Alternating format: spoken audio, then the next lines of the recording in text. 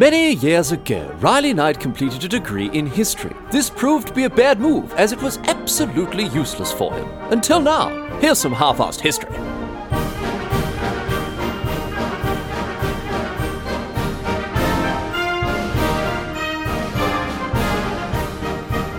What's going on, mate? Great to have you along for some more half-assed history. This week on the agenda, going to be having a chat about the 9 Years' War. This was an absolutely defining moment in Irish history. It is the conflict that essentially ended Gaelic Ireland and saw the island, with an S, fully succumb to English control. Now, Irish history is, well, it's both very complicated and it's also very sad, as the island, again with an S, has faced invasion, it's faced oppression for almost 1,000 years. And even in recent decades, there's been social and cultural tension.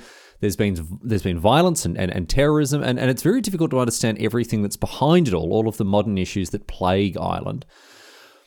You hear about Protestants and Catholics, you hear about Unionists and Republicans, you hear about the North and the South. Irish politics are they're as complex now as they were back, 400 or 500 years ago, the period we're going to talk about.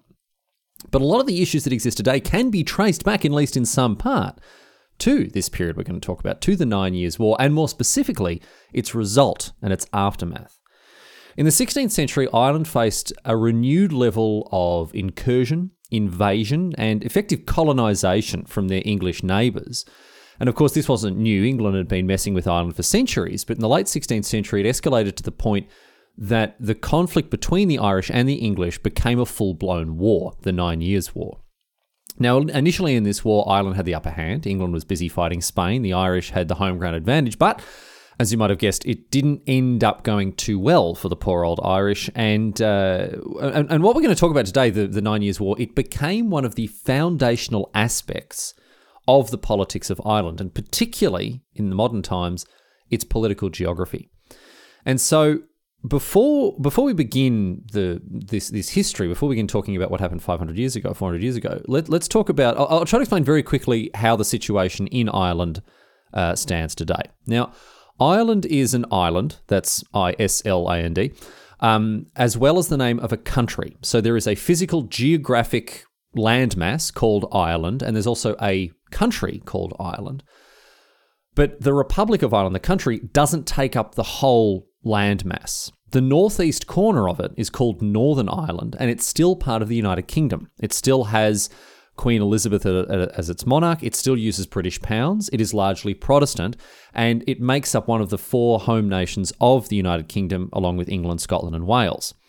The Republic, however, which takes up the rest of the landmass of Ireland, is an independent nation. It's part of the EU. It has a prime minister known as the Taoiseach as its leader. It uses the euro, and is not connected to the United Kingdom in any other way than it shares a land border and a language and a very messy and tangled history.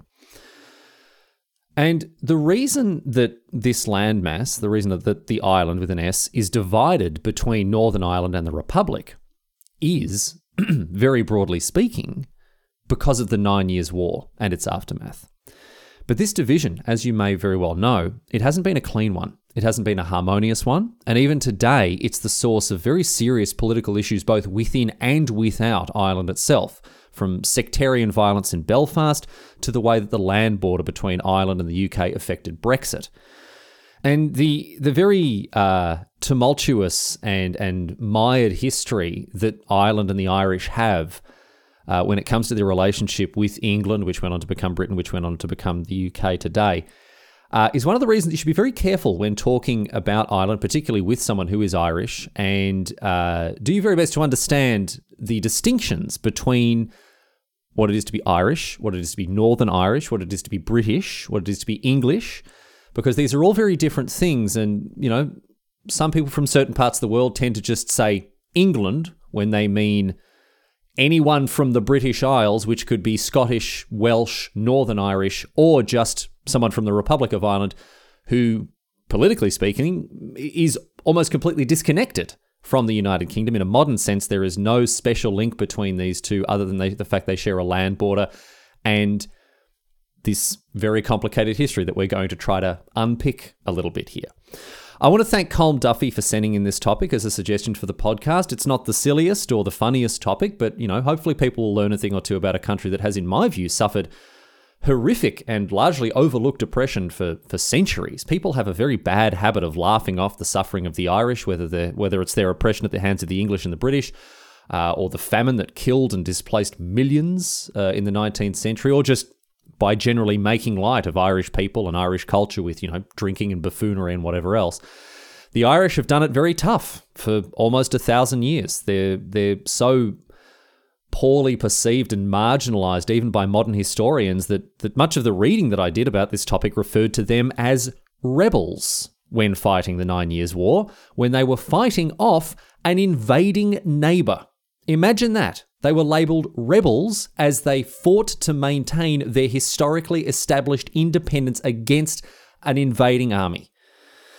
Anyway, this episode is more probably going to be a little more sober than most, I suppose. Apologies for that. But as it deals with the end of a nation and much of its culture, an end that people are all too ready to accept because, hey, it's the Irish, I guess it was never going to be a barrel of laughs.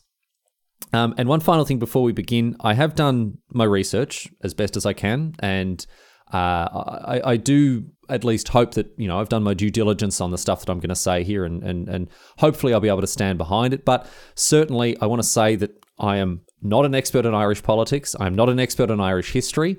This is a general overview.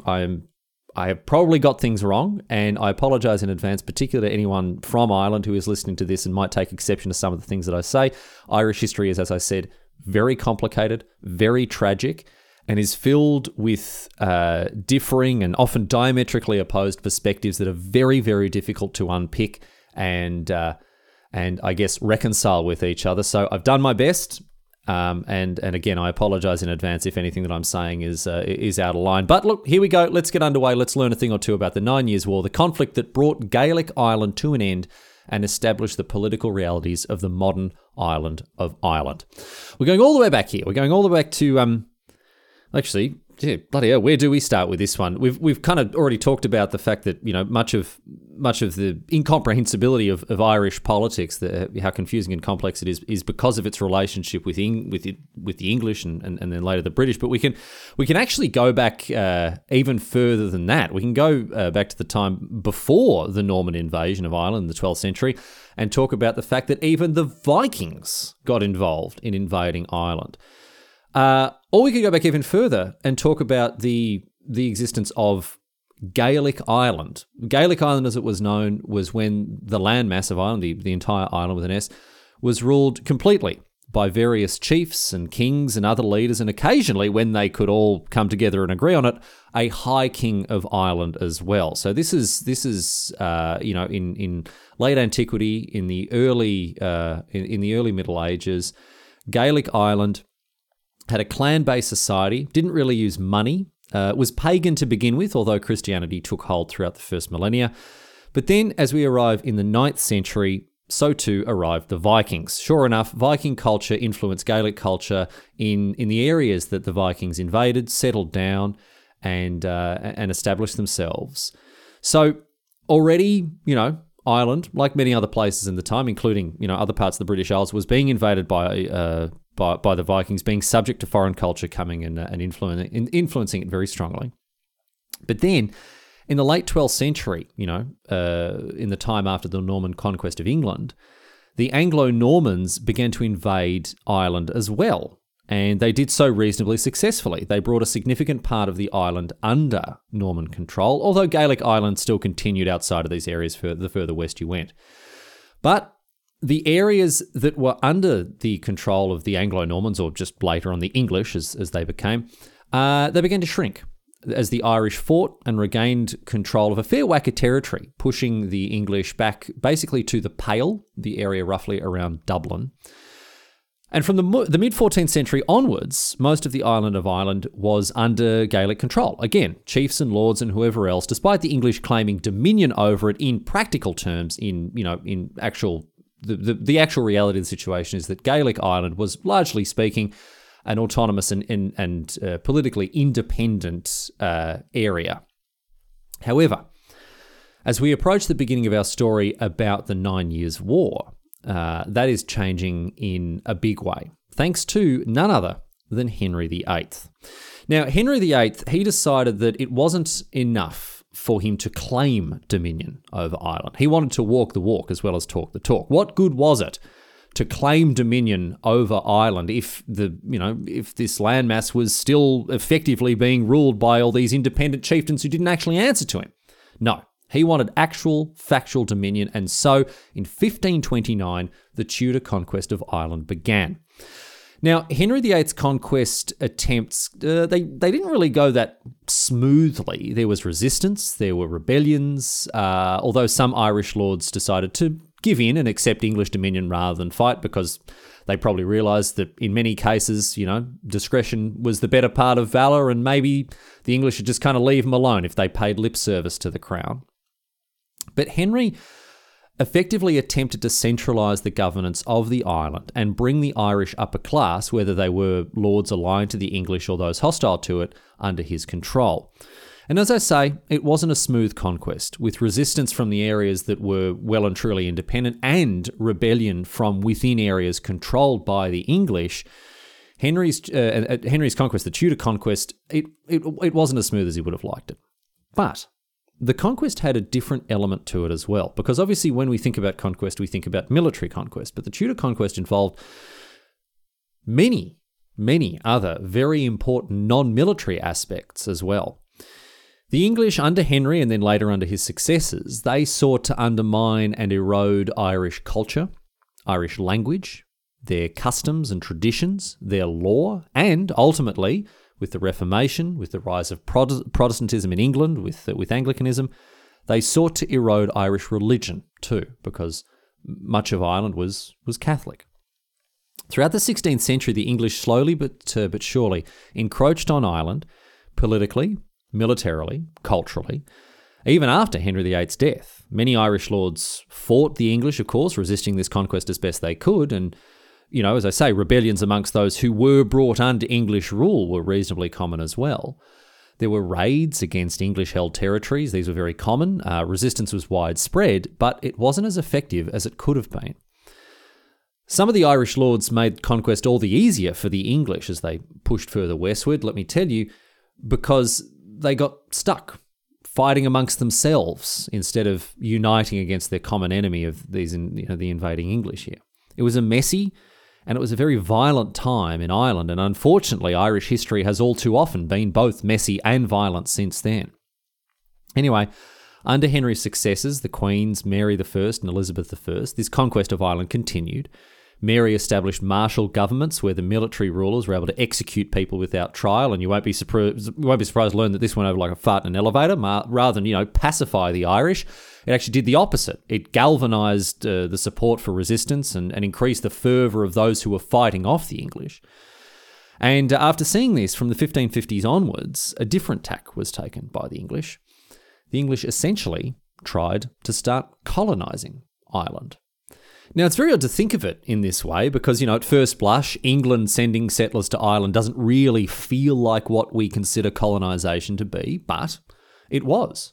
England sent settlers not only to generate wealth for England, but also to spread their own culture, their own language, and their own laws throughout a foreign land without much thought for those who already lived there. That is the definition of colonisation. It's what happened in the Americas, it's what happened throughout Asia and the Pacific, and while Ireland wasn't quite as far away, it also happened there as well.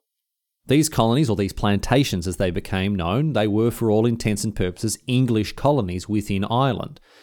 The English sent settlers over to Ireland to set up shop there and attempt to spread English language and English culture, establish a section of the population there who were loyal to the English crown. And while the first ones under Mary weren't very successful, this colonisation process would go on to be very important in Irish history, as we'll get to eventually.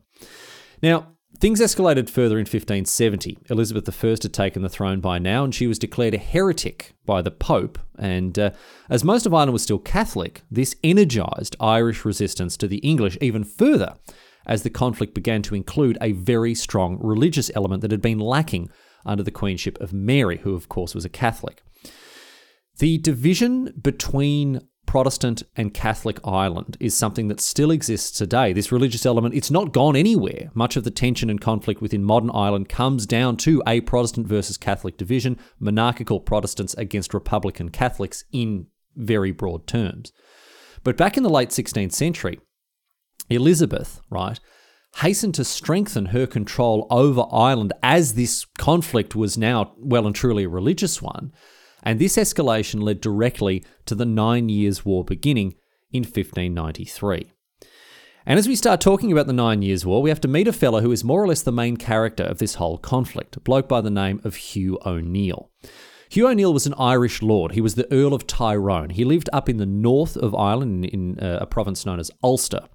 And before this war, his allegiance was, how shall we put this? It was conveniently fluid. When it suited him, he would give every appearance of submitting to the English, but then at other points he would stand in their way, resist them and their efforts to colonise and overtake Ireland.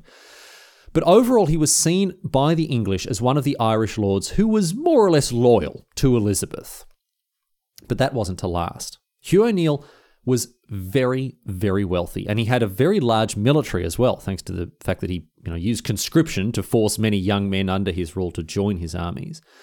And he also consolidated his power further by not making the mistakes of many other Irish lords and allying himself with a former rival of his, another Irish lord whose name was Hugh Roe O'Donnell. Now, traditionally, the O'Neills and the O'Donnells, they didn't get on, but O'Neill allied himself to O'Donnell through marriage and many other Irish lords beside. He made a fair few cunning political alliances here to begin to more vigorously resist the English. So despite initially more or less being, well, loyal might be a bit of a stretch, but at least largely accepting of the English and their role in Ireland, O'Neill began to show his true colours. His physical position was well suited to resist the English as well. He was located, as I say, up in Ulster in the north of Ireland, which is filled with mountains, marshlands, forests, makes it very difficult for troops to invade this area. And in 1593, the war began properly when O'Donnell began to stage more ambitious raids and attacks on the English in Ireland. But to begin with, O'Neill, he seemed pretty chill about it. He seemed to be on the side of the English in responding to these raids, despite the fact that he was allied with O'Donnell. But Queen Elizabeth, she wasn't having it. She was cunning and she was politically savvy, and she smelt a rat. She knew that the ambitious O'Neill was plotting something. She knew about the alliance through marriage. She knew that there was more to it than it seemed. And she suspected that O'Neill was playing silly buggers, hoping for an official English appointment to a higher position of power, a governorship of some kind, something like that. And in such a position, rather than see to the needs of the English and carry out the orders of Her Majesty, he would then combine his newfound power and resources with his existing wealth and military might and his alliances and usurp the power that England had over Ireland. Now, Elizabeth, as a result of this, she didn't fall for it. She didn't grant O'Neill the power to govern any part of Ireland on her behalf. But she was kind of damned if she didn't, damned if she didn't, because once O'Neill realised that his attempts to betray the English from within were doomed, he instead just joined O'Donnell properly in open rebellion. And I'll tell you this, the Irish did pretty bloody well in driving back the English, particularly after O'Neill finally joined the war in 1595. They pushed the English back to their isolated garrisons and fortifications, and there were popular uprisings throughout the entire island. The English plantation colonies were undone. By the time we get to 1599, after this war's been fought for quite a number of years, things are looking very good for the Irish. They haven't managed to boot the English out completely, but as I say, they have reduced their holdings to the areas around fortified military towns or other garrisons that have been put there. And broadly speaking, the Irish have done very well. And O'Neill and O'Donnell, they're hailed as heroes. They wanted to make the most of their hard-fought victories. They wanted to press the advantage while they had the English on the back foot, and so they tried to consolidate their position in two different ways. They knew the English were in a position of weakness. The English are still fighting the Spanish. The Anglo-Spanish War has been going on for years, and this involved battles like the Spanish Armada, of course, episode 35, get across it. And O'Neill and O'Donnell, they want to strike while the iron's hot and try to gain some kind of concession from Elizabeth while she's busy fighting the Spanish and has her resources tied up like this. So they draft a peace agreement. They send it off to Queen Elizabeth. They've just beat off the 17,000 men that she'd sent in 1599. They are riding high on victory. And so initially, a truce is agreed upon with the Irish in a very advantageous position, while Elizabeth considered this peace agreement and decided what to do. O'Neill and O'Donnell, their terms for the peace agreement were actually weren't that demanding, to be honest. They wanted the lands that the English had taken returned to the Irish.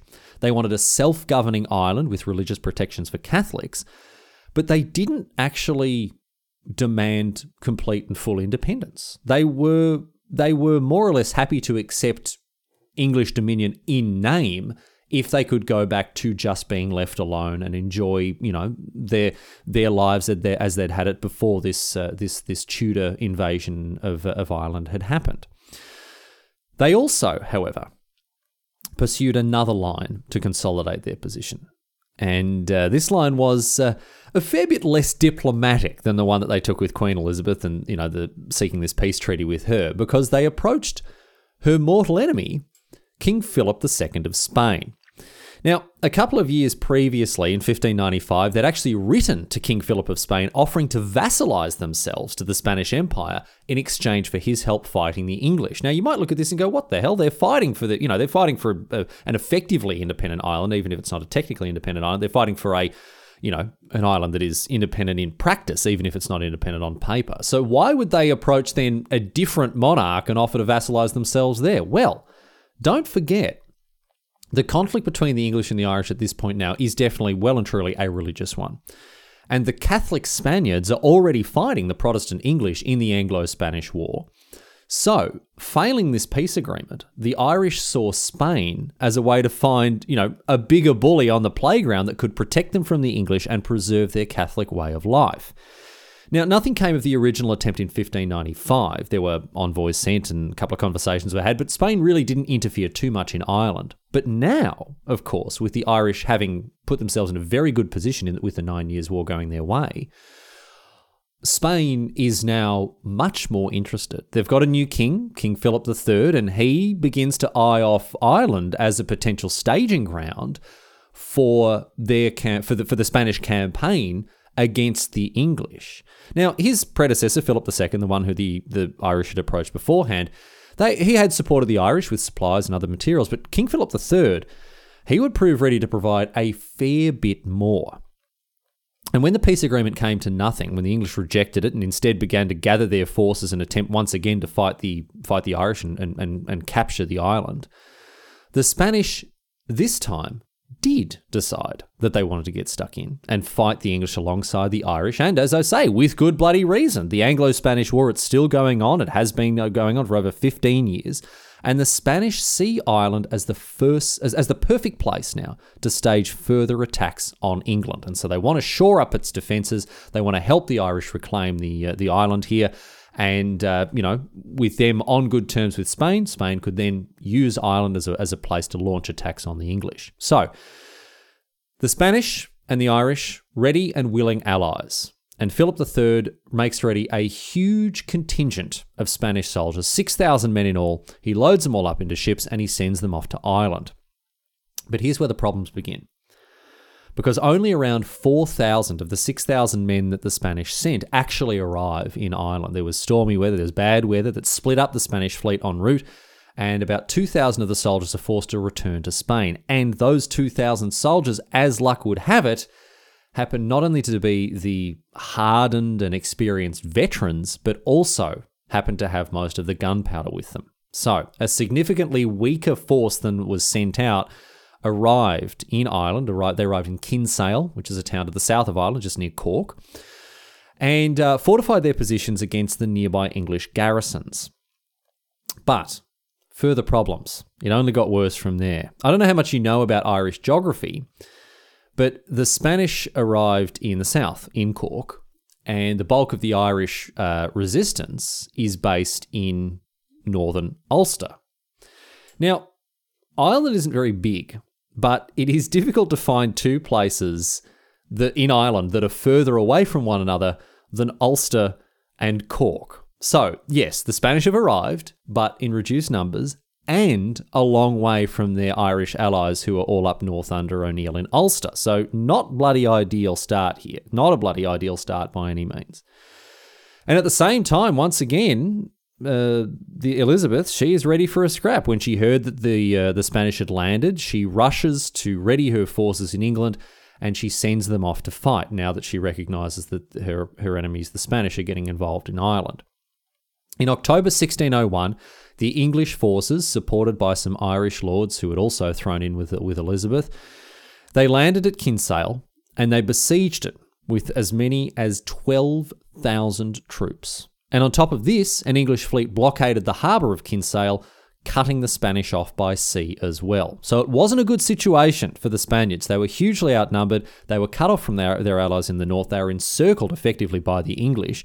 The English took up positions on the hills around Kinsale. They bombarded the Spanish with artillery fire. So things looking very, very bad for the Spaniards. Up north, however, their allies, O'Neill and O'Donnell, they hear what's going on down in Kinsale and they have no idea what to do. Very tricky position for them as well. They're a long way away from their Spanish allies. They're not in a good position to help them at all. But they both realise that if the Spanish are defeated in Kinsale, then it might be, it's probably going to be very unlikely for, old mate Philip III to send over more troops if his first round gets defeated like this. So they want to go and aid the Spaniards who are down in Kinsale. But it's not as simple as that. Winter's not too far away. A march across the length of Ireland would be dangerous for more reasons than just the weather. There were still areas of Ireland that were under English control that they'd have to cross. And on top of that, even if they mustered the biggest force that they possibly could and combine it with the Spaniards down in Kinsale, they'd still be outnumbered by the English. But most risky of all is that they would be leaving Ulster, the heartland of those resisting English invasion. They'd be leaving it vulnerable to attack by marching south with so many troops. The Irish had very successfully fought the 9 Years' War on their own terms up until now, using guerrilla tactics, ambushes and raids, making use of their knowledge of local terrain, all that sort of thing. They had the home ground advantage. But now, with the siege of Kinsale underway, here is the potential for a pitched battle with a larger army after a long march through the winter, supported by allies that are currently suffering a siege. It was not a hugely welcome prospect, let me tell you. And as a result, O'Neill and O'Donnell, they hesitated. They were indecisive. They didn't know what to do. And it was perhaps too late when they finally decided it was all or nothing and they had to march south to meet their Spanish allies and try to resist the English as they besieged Kinsale. They set off in December, a wintertime march across Ireland to help the Spanish down south. Now, fortunately for the Irish armies, the march actually had a fair bit of upside. As they marched south, they cut many English lines of supply that were keeping the massive army at Kinsale fed. O'Neill ordered his army to ravage and burn the lands of other Irish lords who had fallen in with the English, so to weaken the English position in Ireland. And this meant that the English forces in Kinsale, they were winnowed down by a lack of supplies, and as a result, hunger and disease and illness set in as well. The marching troops from Ulster, they arrived in Kinsale safely. And some Spanish reinforcements also arrived to support the existing Spanish and Irish armies there. However, even with these reinforcements, even with the Irish army marching across the length of the entire country, they were still outnumbered by this massive English army that Elizabeth had put together. But ultimately, of course, with these armies assembled down in the south, down in Kinsale, it resulted, as you've guessed, in a battle. On the 3rd of January 1602, the Battle of Kinsale finally took place. The Irish and Spanish forces numbered just shy of 10,000 men, and while the English forces had been devastated by hunger and disease, there was still around 12,000 men who were ready to fight. And unfortunately for the Irish and the Spanish, almost 1,000 of that 12,000 were highly trained, elite English cavalry. The Irish and the Spanish, they drew up into formation to fight the English, and they attempted to use the marshy terrain to undermine the effectiveness of the English cavalry and undercut their mobility, but it wasn't enough. The Irish army wasn't made up of professional soldiers. A huge proportion of the Irish army were conscripts. They were just regular blokes that O'Neill had brought along to fight the English with him. And while the Spanish soldiers were better trained and better equipped than their Irish allies, the English army was more experienced, heavily drilled, and ultimately much more powerful than their enemies.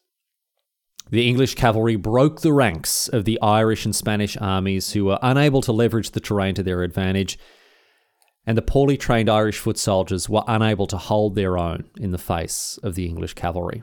The Irish routed soon after the English attacked, and while the Spanish held, and, to their credit, defended their fleeing Irish allies, the Battle of Kinsale was ultimately a very one-sided affair.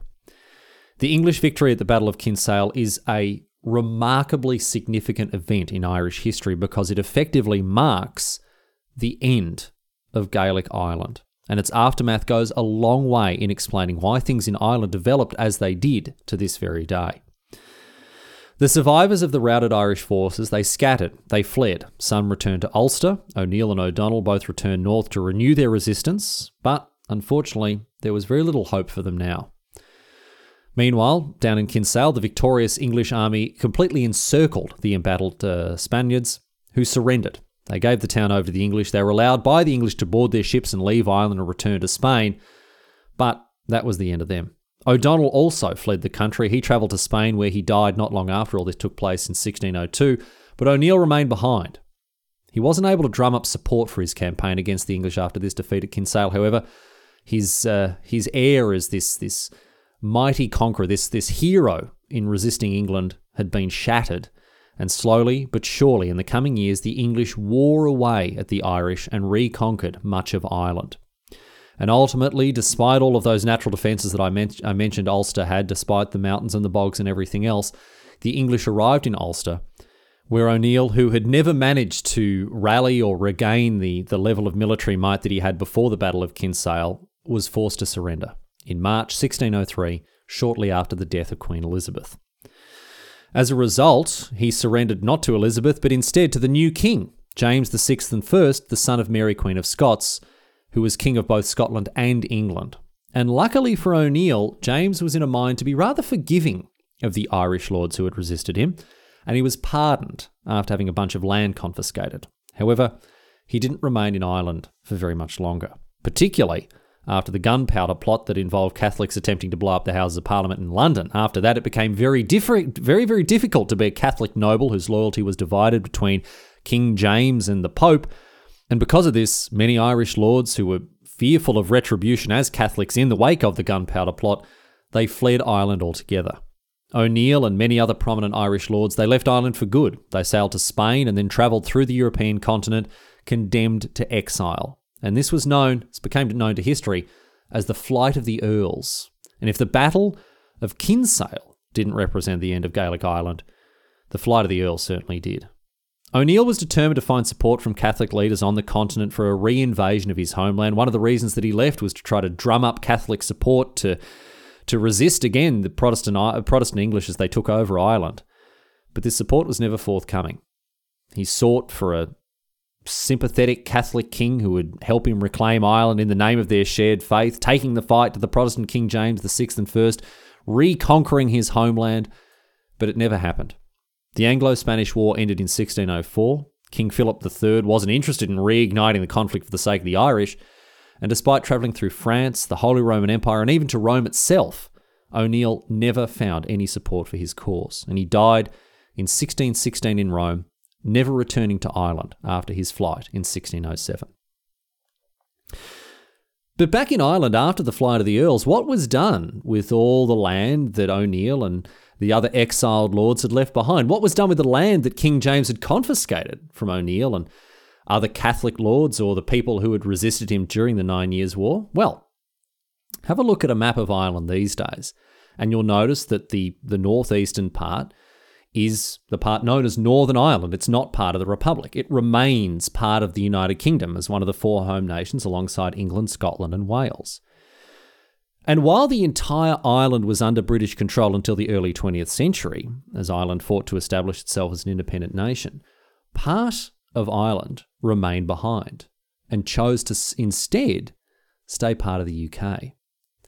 This division has been the basis of long-standing and bitter conflict that even today hasn't really been properly resolved. There are still cultural, religious and nationalistic tensions on the island of Ireland between Protestants and Catholics, between Unionists and Republicans, between those in the north and those in the south. And why is that? Especially when you consider that Ulster, the north, was the focal point of those resisting the English conquest of Ireland back during the 9 Years' War.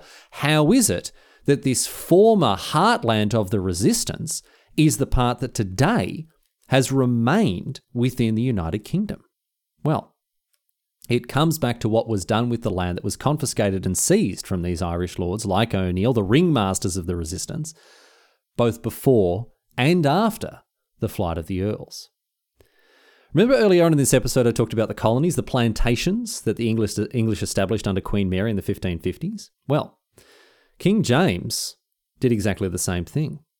He sent settlers from the Scottish lowlands and from northern England to Ulster, to Northern Ireland, who established themselves there and spread Protestantism, along with English culture, English language, and English law, as well as loyalty to the English crown. Irish and Gaelic culture was steadily eroded throughout all of Ireland as the English, quote-unquote, civilised their Irish neighbours, and as England and Scotland and Wales came together to form first Great Britain, then ultimately the United Kingdom, Ireland was brought along with them. But nowhere was this cultural erosion more pronounced than in the north, the former heartland of the resistance, where Gaelic culture was now being swiftly overwritten by the colonists who were brought in by King James. Ulster went from being the province most strident in its resistance to the English to the area that the British ended up keeping when the rest of the island established itself as a republic, all because of the 9 Years' War, the defeat at Kinsale, the flight of the Earls, and the colonists that were sent over to establish the plantation of Ulster. And the descendants of these colonists still live in Northern Ireland today. They've had their religion and their culture and their loyalty to the British Crown passed down generation to generation for the last 4 centuries. And they were joined, of course, over the years by more and more people from Britain moving to and settling in Ulster, meaning that by the time we get to the 1921 partition of Ireland, we see Northern Ireland become separate from what would go on to become today's Republic of Ireland in the south. And this historical division is one of the main causes behind the tensions that exist on the island of Ireland even today, and the reason that issues like Brexit, a hard Irish border, the Good Friday Agreement, and so many other modern 21st century British and Irish affairs are so complicated and difficult to navigate. I don't pretend to be an expert, and I don't pretend to fully understand all the hugely complex historical issues that dominate the Irish people on both sides of the border, but it's clear to see that the 9 Years' War and the consequent plantation of Ulster were watershed moments in Irish history.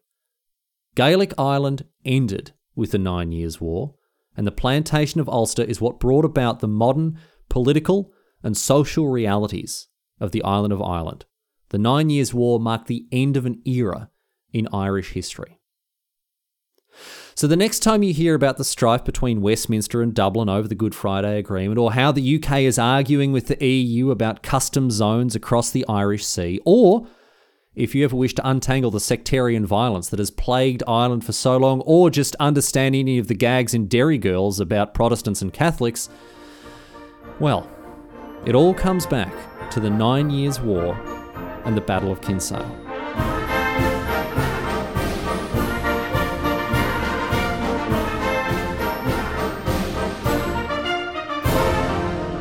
But that's it. That's all she wrote today, sports fans. That is the story of the 9 Years' War and how it brought about the end of Gaelic Ireland. And, you know, look, I acknowledge that this was an episode that struck a more serious tone, but hopefully you took something from it. Hopefully you learned something. I mean, Irish history it's tragic and it is complicated, but it is absolutely fascinating. And I learnt a lot by reading and researching this topic. So hopefully you learned something by listening to this episode as well. And I want to thank once again alert listener Colm Duffy for sending this topic in, because it really was it was fascinating to learn so much about this this part of history that is so often and so readily overlooked. Anyway, All the normal boring housekeeping stuff coming your way here, halfarsedhistory.net. If you want to follow in the exalted footsteps of people like Colm Duffy, head there and use the contact form to send in a topic suggestion.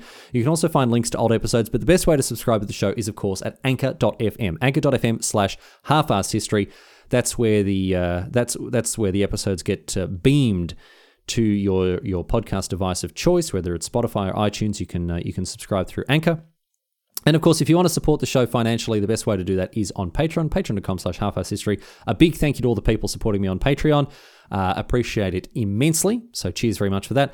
But if you want to give me money and actually receive something material in exchange, head to the merch store. If you head to halfarsedhistory.net and follow the link to the merch page there, you'll be able to buy all sorts of stuff. Mugs, t-shirts, pillows for some reason, laptop cases, all sorts of nonsense there. If you want some of that, go and get across it. Also, still accepting suggestions for merch ideas. If you've got a piece of merch from Half-Assed History you'd like to see made, let me know what it is and I'll see if I can sort it out for you. But that's the end of another episode. Thanks for being with me. I'll see you back here next week for more Half-Assed History. Until then, leaving you with a question posed on Reddit to do with Ireland. This one comes to us from Redditor Terrible Paul Z, who asks, why is the shamrock the national symbol of Ireland? Couldn't they find any genuine rocks?